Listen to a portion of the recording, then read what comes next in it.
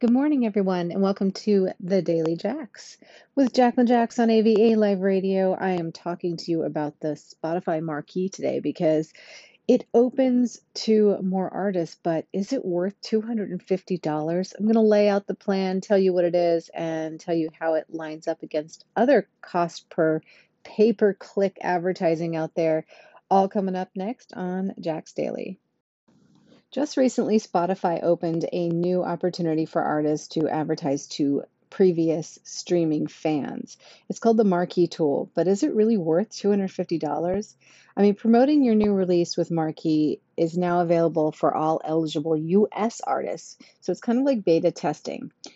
To create the Marquee in Spotify for artists, you have to go into your area, and then artists need more than 15,000 US streams over the past 28 days and your team needs to have US billing.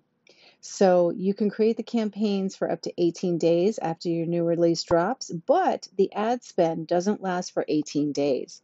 Budgets for Marquee start at $250, which I think is really high, and campaigns run until your spend budget runs out, or 7 days after your campaign starts. So how is this worth it? I just don't understand. Since Marquee is priced on cost per click basis, which is super expensive to get streams from people who have already heard your music in the past, it's essentially the same as Boost on Facebook. The only thing is that if people have heard your music in the past and they already follow you and your music is memorable, why do you have to pay $250 in order to tell them you have a new release out?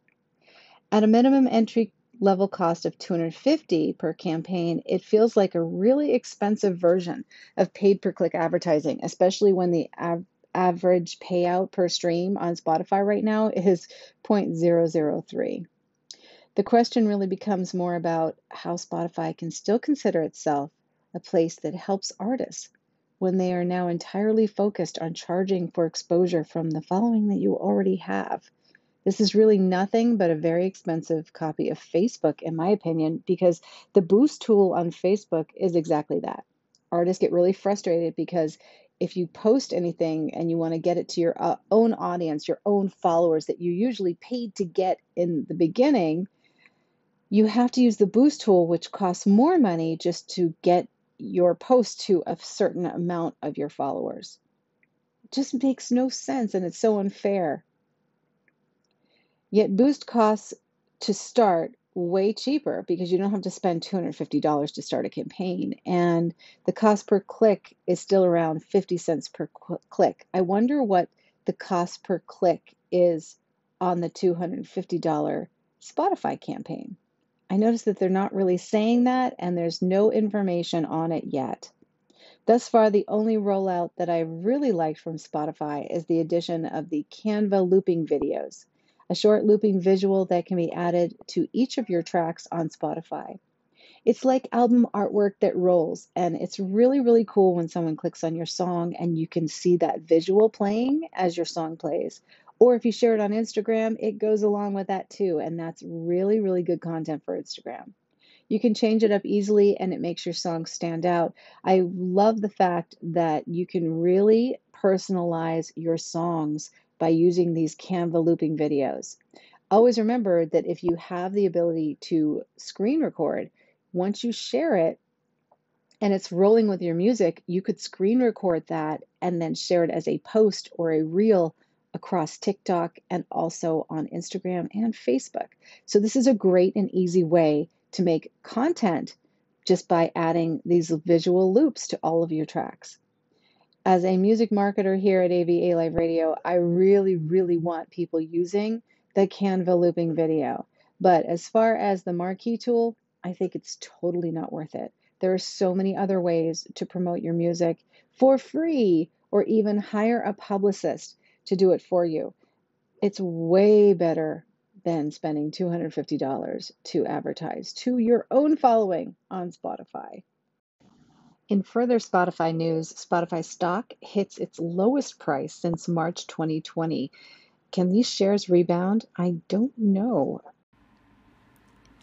In other Spotify news, Spotify is making more podcast acquisitions. For 2022, the company announced today that it acquired both Chartable and Podsights, two of the most prominent podcast marketing and ad attribution companies. The deal price hasn't been disclosed, but I can imagine it's pretty hefty as they sink millions of dollars into their podcasting area.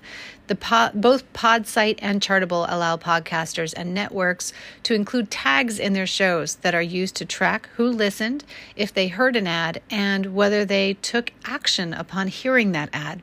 Spotify says it plans to use Podsight's technology outside podcasting and will bring it to full scope of the Spotify platform, including audio ads within music, video ads, and displaying ads. The Chartable acquisition appears to be more direct towards podcasters themselves rather than advertisers, particularly because of its technology, like Smart Links.